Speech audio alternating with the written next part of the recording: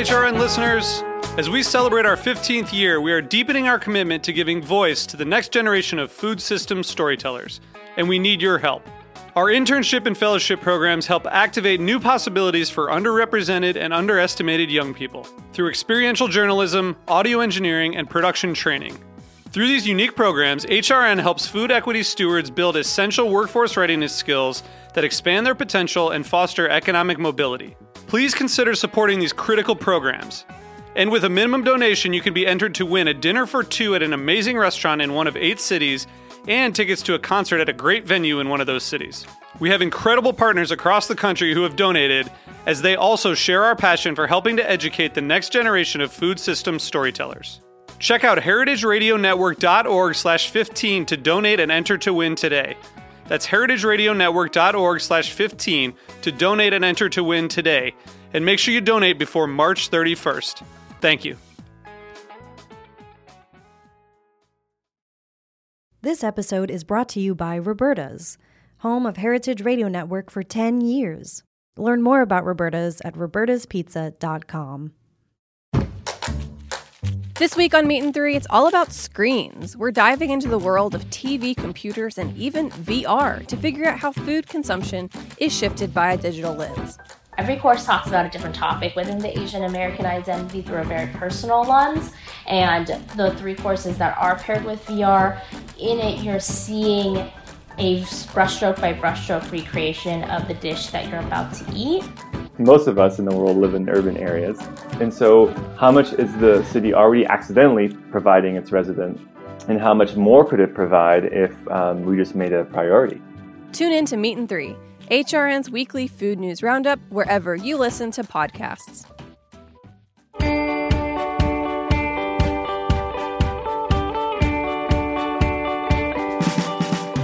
Economics is defined as a social science centered on the production, distribution, and consumption of goods and services. Understanding the science as it applies to every step of your restaurant can mean the difference between success and failure. Few restaurateurs have an economics degree. Perhaps we all should. But what we do need to do is apply a magnifying glass to your cash as it pertains to those 3 components: production, distribution, and consumption. Today, we're excited to announce that Season 5 of Opening Soon will be devoted to our most listened to and most response-inducing topics. You guessed it, money. How to get it, how to spend it, in today's pandemic world, how to save it, and depending on your future goals, the most important, how to make it. So our guest today is Jason Goodman. He is the co-founder of Bathhouse in Williamsburg, Brooklyn. They opened their doors in late 2019 to rave reviews from both bathers and diners and were profitable from nearly the outset. Then came COVID. So today we talked to Jason about managing a budget for profitability or even just to keep the doors open in these unpredictable times. Jason, welcome to the show. Welcome. Thank you, Jennifer and Alex. Also, I'm Jennifer's brother. I love you so much. I love you so much. It's true. It's a family affair today. Jason is my brother. This is his second restaurant. The first one, you guys, previous listeners of the show, know a little bit about the story of Goods, which we won't delve deeply into today. But yeah, so hospitality is in the family, and it's a challenging time right now. It is, and I'm so glad to be here. Thanks for inviting me. It's also a good time to get back to basics, which is what we've been focusing on is, hey, all those little side projects, all the stuff you wanted to do, but you didn't have time because we were so swamped with taking care of your customers. We've been trying to do that stuff now. And just think about in a year from now, what we have wished we have done during this time, if that makes sense. So what does that actually what does that actually look like for you guys? Well, so overall at the Bathhouse, let's see, we did a lot more training, all the stuff that we learned along the way that we were like, oh, we should be doing it this way. We really put down the practice. We made a bunch of employee handbooks while we were closed that are really detailed and useful. We fixed things that were from the build out that need to be fixed. We opened a whole new restaurant concept, built in an outdoor environment, A to Z, brought a whole new team in. It's like all the little, also like fleshed out stuff with our website that we always wanted to do but never could get to. All those elusive projects that you just never have time for when you're a busy place. So we spent some time doing that and like kind of trying to simplify things and take all the rough edges off, if that makes sense. Yeah, I want to talk a little bit about the how you invested in like a build out for this outdoor restaurant, and like what does that look like for you guys financially? Because this is basically, a short term solution in some ways. So walk us through some of like the math behind that decision and how it's working out for you guys. Yeah, I mean, so this is like was an interesting thing. So we had a restaurant partner before, and we were like somewhat hands-on. It was structured mostly as a management deal. So they were managing a restaurant inside of Bathhouse. We were managing the Bathhouse side. We were essentially kind of in like loosely a landlord position with them. A little bit closer than that. It was a little bit, but like that was the foundation of the relationship. They have a bunch of other restaurants, and then with COVID, they had their hands full. We'd only been operating for a few months before COVID together, and it was like, do you guys want to come back? Maybe we should go separate ways. I know you have your hands full with a lot of things going on your side. So we were in a position where we were like, well, we need to start a restaurant from scratch. I am not a restaurateur. I love restaurants. I love being on the dining side of restaurants, especially. I'm not an expert in restaurants, and I was actually feeling fairly intimidated about it. But as we got started, one thing that I realized is that restaurants have their own unique economics, obviously, and other stuff. But at the same time, they're a business, and the fundamentals of what makes a great business are the same for restaurants as they are for anything else. Knowing who you are, having a really clear vision that you stick to and can articulate, and it's authentic, and being able to articulate that vision within the products and outwardly to the world, making great products and treating your customers really well. Like that's true for all businesses, and it's same truth for restaurants, right? So like once we got going, it was like, okay, so we're lucky because we have this huge corner, and all you can do right now is what's allowed on the sidewalk and what you can do in the street front in front of your restaurant. And your frontage on the street is going to be a factor of how many seats you can have is a factor of your street frontage in today's New York City dining world. And we happen to have a huge amount of street frontage. We weren't like super smart, like we didn't have a crystal ball knowing that was going to happen, but we're lucky in a sense that we're on a corner. We have a really big corner. So we went from having what used to be previously a 36-seat restaurant to the opportunity to build an 80-seat outdoor restaurant. And then it was like, well, if we're going to do that, we don't have to do this. So if we're going to do it, let's do it really, really well.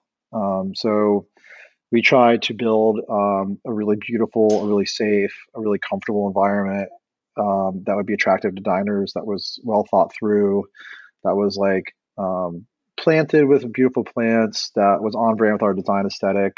And so we did that. And so we made a really cool environment.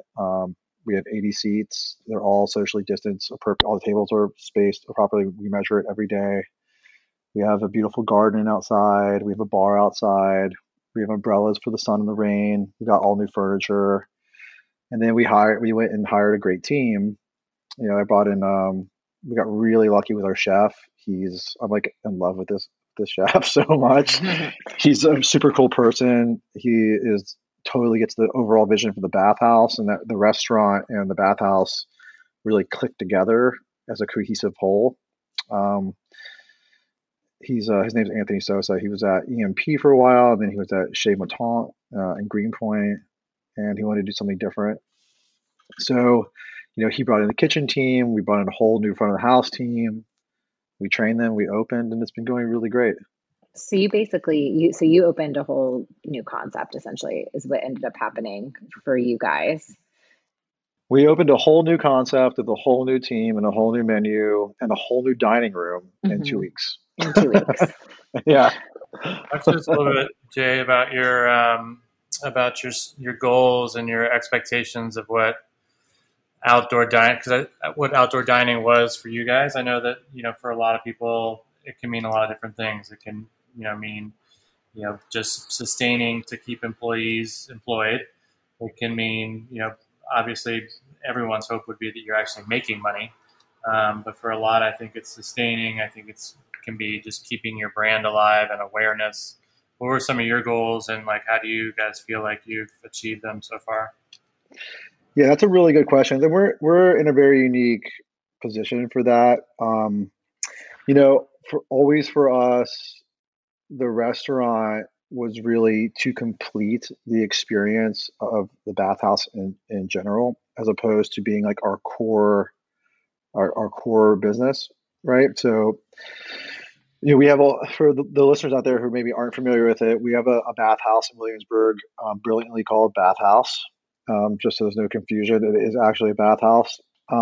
We have pools, we have saunas, we have steam room, and we have a whole massage and aesthetics program. So we do performance oriented massages. We have a skincare program that's based on the kind of Turkish hammam scrub tradition. And that's essentially the bathhouse. We kind of said, can we make a 2020 modern version of a traditional bathhouse, update the concept, update the design, update the services, and make something really special? And will the world embrace that? I'm a big lover of bathhouses. So we did that. And while we were going through that sort of ideation process, it was to complete the consumer experience, there needs to be a food and beverage program, because it's a sense of placemaking. It's a sense of being somewhere. And also, the thing that's different about, well, at least what we think is different about a bathhouse than a spa, quote unquote spa, is culturally, a bathhouse is not a very sort of precious and quiet experiences. Bathhouses traditionally are a little bit vibrant and community centers, and people are hanging out. So being with that, trying to sort of take that traditional bathhouse culture and apply it to our modern 2020 version, we really thought the dining experience was going to be an important thing that could complete that customer experience. So the dining for us was always deeply integrated into the bathhouse, but it was never sort of the core driver of revenues, if that makes sense. So it was that was always the purpose, was to make the bathhouse experience overall that much richer and to make it that much more of a placemaking sort of community building aspect. So the same dynamic applied when we reopened. We wanted to certainly have a profitable venture with the bathhouse, and be selling more each week than it was costing us to do it. But we also wanted to make sure that it was aligned with the overall consumer experience, and that it was those two things live well together. And I'm happy to report that we were operationally profitable on the restaurant side from day one as well. Let's just say from week one. There were some days when we ran a little red, but over each week, from the very first week, we were in the black. How did you, so that, I mean, and that's pretty rare for what people are reporting, right? So a lot of people are oh, we're barely breaking even. We're just trying not to bleed. So what do you think, what lessons have you learned that you feel other people could apply? Was it just, luck, or tell us, was there some sort of formula you used where? It's because I'm so brilliant.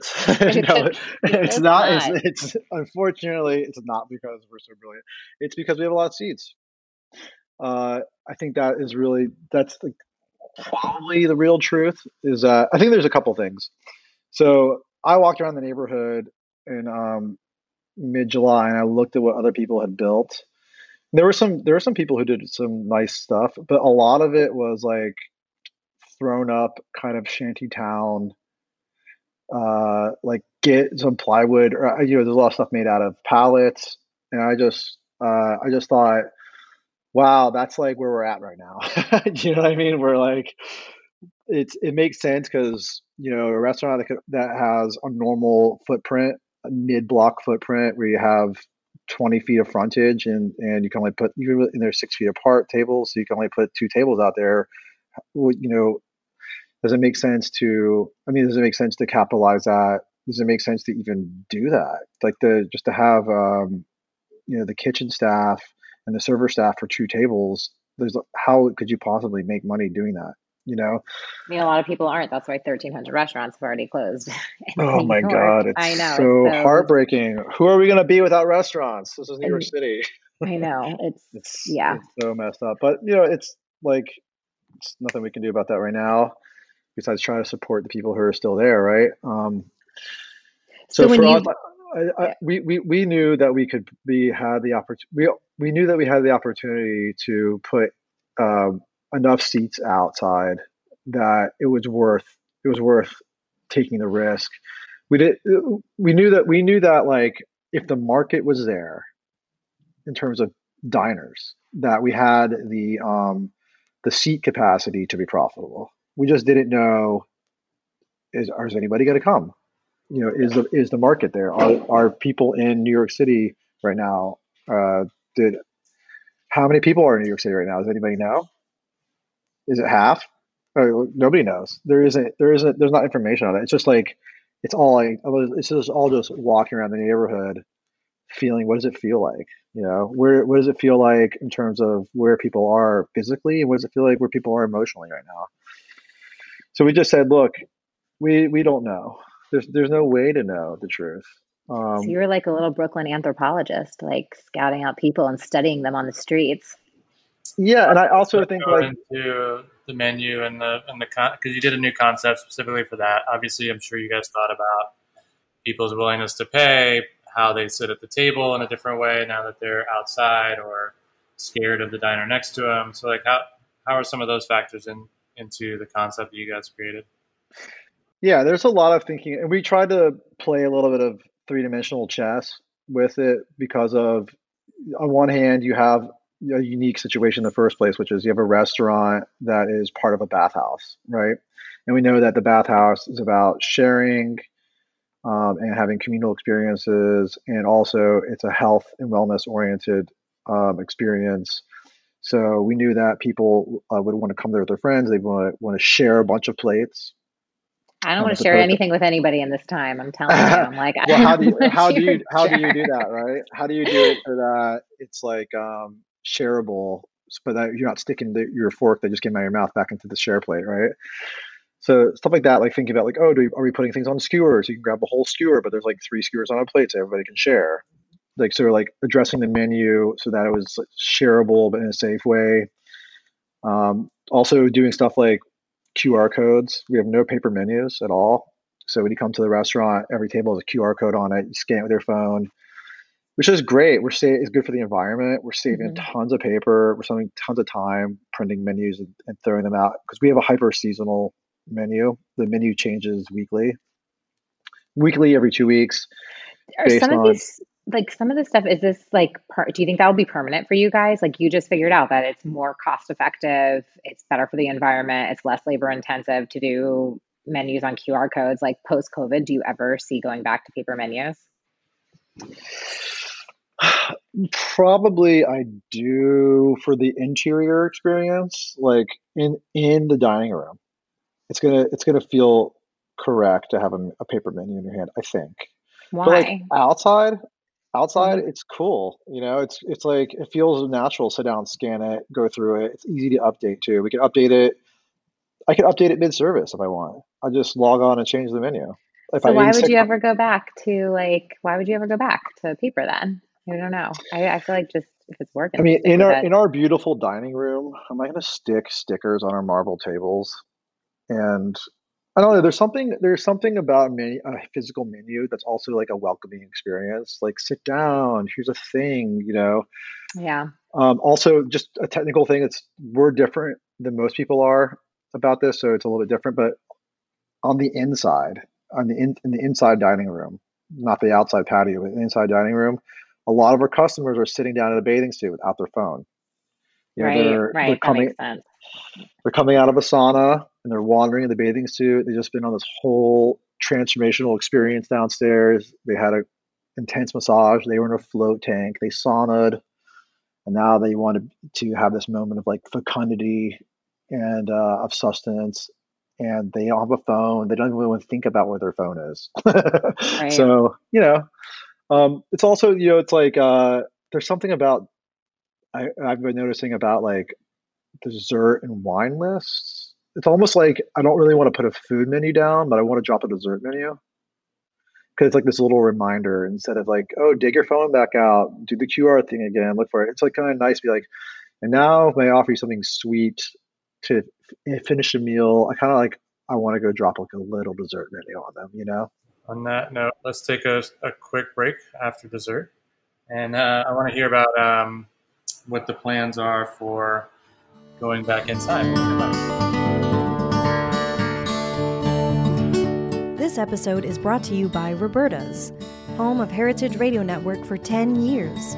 Roberta's was founded in Bushwick in 2008 and has become one of the most iconic restaurants in the country. HRN made its home inside of Roberta's in 2009, and together they have become part of the DIY fabric of the neighborhood. Roberta's, the pizza restaurant, is open for lunch and dinner 7 days a week and serves much more than just the famous wood-fired pizzas. Their team dreams up new salads, pastas, and sandwiches on the regular. Roberta's Tiki Bar is alive and well in the back garden, serving up frozen drinks in the summer and hot toddies in the winter.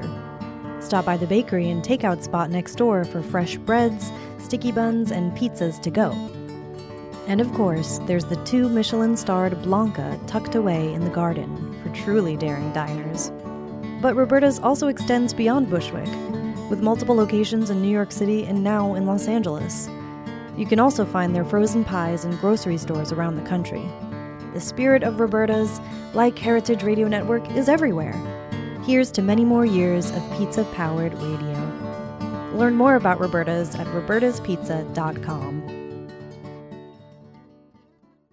And we're back. Again, we're talking with Jason Goodman from Bathhouse about how they're making it through the pandemic. They're definitely one of the fortunate, successful ones that are making it through in a positive way. And we've talked a lot about what you guys have done to adapt and how your concept is specific to what's going on. How are you guys looking towards a positive indoor future this winter in New York? I mean, this gets into the heart of the issue and the heart of the complication, I think, for us and I think for everybody, and that is uncertainty, right? It's like if we knew, okay, you're gonna have the clothes and it's gonna be over, we would be like, okay, it's gonna be about to go. Or if we knew you're gonna have 25% seating inside and that's how it's gonna be for the entire winter, we could say, okay, we need to staff down to these levels. It's going to be tough, but it's the choice you have to do. The whole thing right now is that nobody knows. So how do you plan, right? So it's complicated. What we are actually doing right now is we are going to put in 8 to 10 seats inside. We had a couple of different configurations. We had about 36 to 40 seats previously. So what we're doing in the immediate, starting on the 30th, is we're going to have 10 seats inside, which is usually 40, in our dining room. That's inside the bathhouse. That's going to be for bathhouse guests. Those guests we're talking about coming upstairs after having a massage in their dining robe or in their bathing suit and wanting to sit down. It's going to be chef tasting menu focused. So again, we have a sort of hyper seasonal new American concept. So the menu is really designed to share. It's super fresh. It's changing each week. So like the thing to do is the chef's tasting menu anyway. It's several courses. You get to try kind of everything. So we're going to do a dinner menu, a dinner experience inside for September. That is for the rest of from September 30th for the rest of October. That is inside is chef tasting for bathhouse guests. The outside dining area where we have 80 seats is for the neighborhood. And then we know it's closing outside, but we don't know when we're going to, I imagine, like 50% capacity. So this is where the uncertainty comes in. What's Is going there to a happen? date right now? What? Pardon me? Is there a date where they kick you off the street right now? October 30th is what or October 31st. Okay. They extended street dining to the end of October. So what we know factually right now is that on September 30th, you can have 25% indoor, and then you have a month where you have that indoor and you have the outdoor. And then after October 30th, I believe the street is, first of all, it's going to be too cold anyway. But I think those permits are they expire on the 30th of October. But then where does it leave you with the inside? Is it going to be a quarter seats all season? I mean, how could any restaurant pay their payroll and food costs with 25% capacity? I don't see how that's viable. So I'm imagining that it's a stepping stone to 50% capacity, but I don't know. The other thing that's in the mix with this is that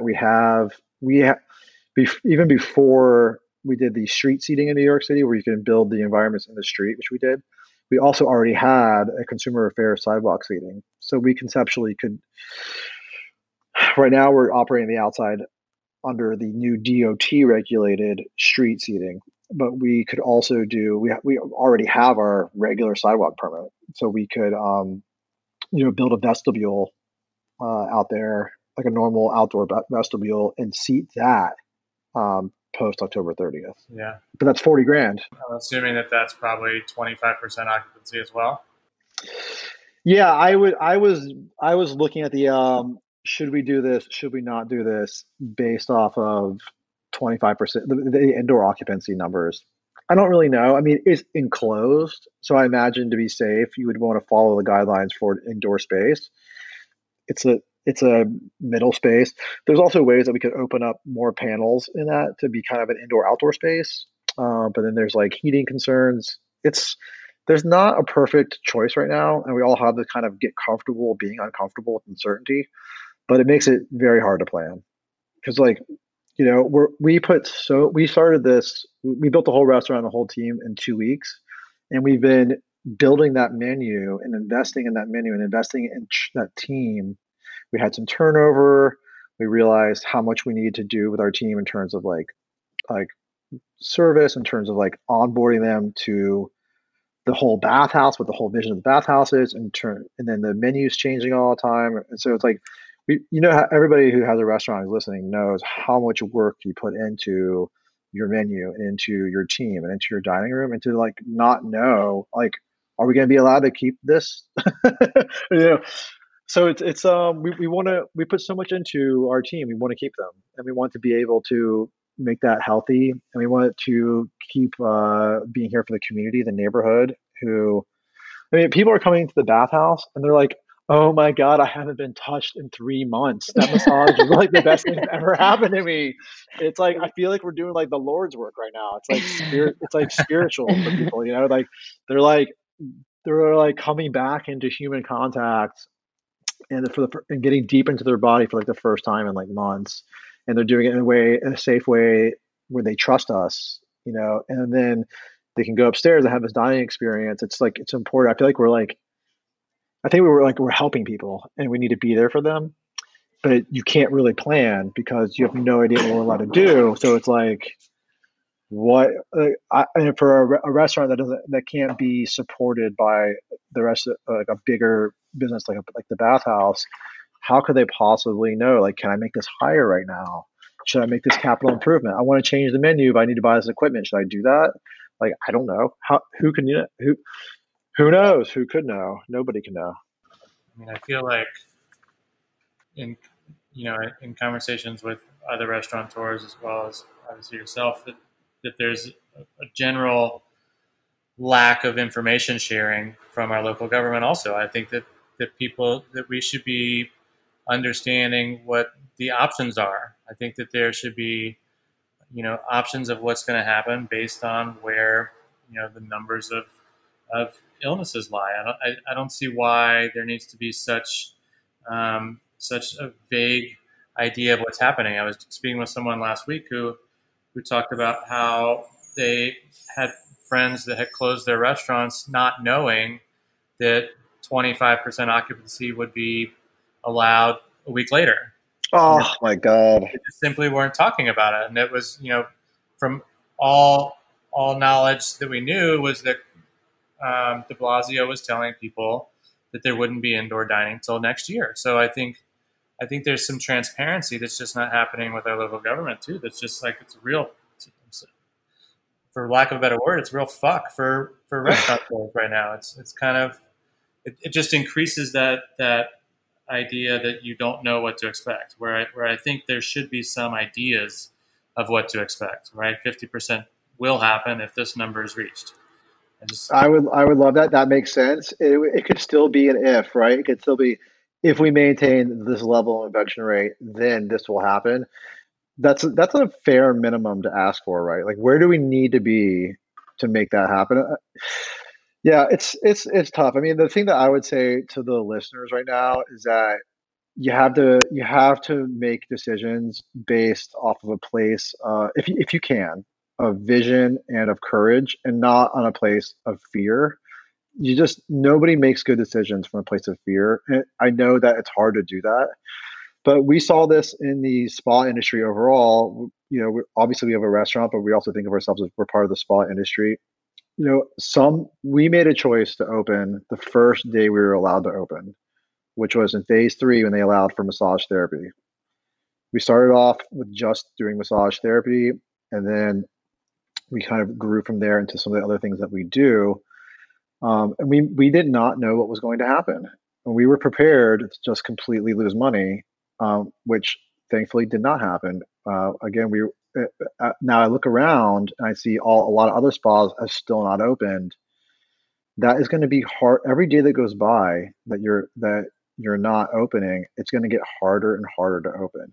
You lost more of your team. We were so lucky to have maintained most of our team.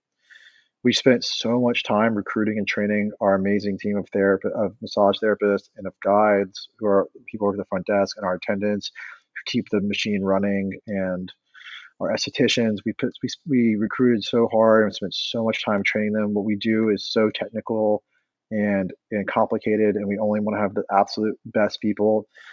And so we had some that moved away, but we were so lucky that we were able to retain most of them. And we kept in touch with them all really vigorously, and we opened and gave them their incomes back as fast as we possibly could, knowing that we were taking a big risk, but we wanted to come from a place of courage. And I feel like the people who, made the more conservative choices, making a choice on fear, often, to be fair, of necessity. If they just can't afford it, they can't afford it, right? But it gets that much harder to come back. The bills, the rents, the past due bills are that much bigger. Your core staff is less and less retained, more and more are gone, and it's just a lot harder every day that you stay closed. So it's like we came to a place to say, well, we're at a fork in the road. We have uncertainty on either path. We either can take the path of courage and go for it, or we can take the path of fear and of the most conservative thing and stay closed. And we took this path, and in hindsight, we did the right thing. And the same thing goes with what we're doing next to the restaurant. We don't know what's going to happen. You can't know. Even if the government was being more transparent, we wouldn't know if we were going to hit those metrics, or if we're going to see a second wave, or what's going to happen. So we all have we have to get comfortable in uncomfortability right now. We had to be comfortable in uncertainty, and it's not a comfortable place to be, but we have to do the best we can there, and we have to move forward with courage and kind of be there for the community, be there for our employees, and do the best we can. And that's to me, that's from my perspective, is the ins and outs of it. If you can afford to do it, do it. If you can find a way. How have you been able to? I mean, I think that's great advice. It's true. Just we're all gonna have to be comfortable being a little uncomfortable with uncertainty for the foreseeable future. But how have you guys afforded to do this? Have you put in more money? Have you gone back to investors? Because your patio setup, 80 seats, is amazing, but it wasn't cheap to build either.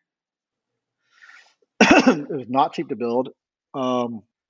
We spent tens of thousands of dollars doing it the right way. And then, and for the build out, furniture, outdoor lighting, outdoor sound system, um, custom carpentry, hiring a team and spending a week of payroll, training before we opened, buying all the opening ingredients, buying all new smallwares. The menu needed different equipment. All this stuff. It starts to. I really want to do this. We're making our menu is grain free and sugar free.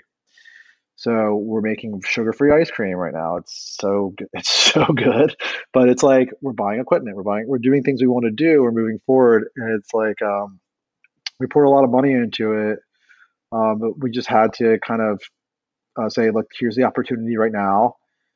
We're not crazy. We did say, okay, we have this many seats. Is it possible this could be a profitable venture, right? And once we kind of went through building that little financial model and saying, you know what, if we get reasonable turnout, it will be okay. Then we had to commit. We had to write those checks. How do we do that? We were lucky that, when Bathhouse opened originally, we were kind of an instant success and we had built some cash reserves. So we were sitting on some reserves when we closed. We also qualified for some PPP financing, and we try to have most of that flow to our payroll to keep our team alive. We kept even for the 4 months that we were completely closed, we kept our management team in place, and we tried to move the company forward. And then we did 2 weeks of training before we reopened in July. Part of that was, hey, we have a lot of new stuff to talk about, right? We got to talk about how we're going to be operating differently during the new COVID era. And we wanted to add a new massage, this amazing Thai massage that was not in the treatment menu before. We had to train all the therapists how to do that. But it was also partially reacclimating our team to society. A lot of them, we've been all over the place. We were all different places spiritually. Some people had been out. Some of our massage therapists were like, "I've been doing Instacart." Some of us had literally been like, "I hadn't left my house in 4 months," and we were all in different places, and we all had different feelings about that. So getting on the same page. How are we going to do this? Are we going to be safe for us? Are we going to be safe for our customers? Where are we spiritually right now? Are we ready to bring good energy to people? Yeah, so we did all this stuff. We spent a lot of time and money doing that. And then we opened with enough money for the next payroll, and that's it.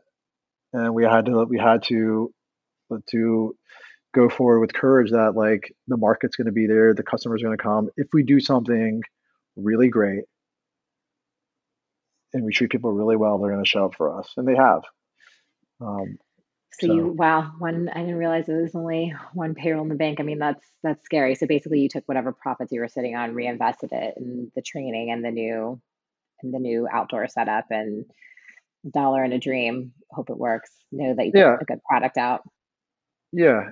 I mean, we were going to be okay if we were losing a little bit of money, breaking even, making a little money. We knew we weren't going to make a lot of money. There's no way that was going to happen. It's not going to it's not even possible to happen because we're limiting our capacity by so much. Even if we sell out all of our massages and all of the day passes we're allowing right now, we're at 10% of our normal capacity, right? So it's good. It's good for the world. It's good for the business to stay alive. And listen, all the things that happened, we retained our team. We re-engage with our audience. We're there for the people who need us. You know what I mean? All that stuff. If we were closed for another 6 months, there's 6 months of not learning how to operate in the new environment.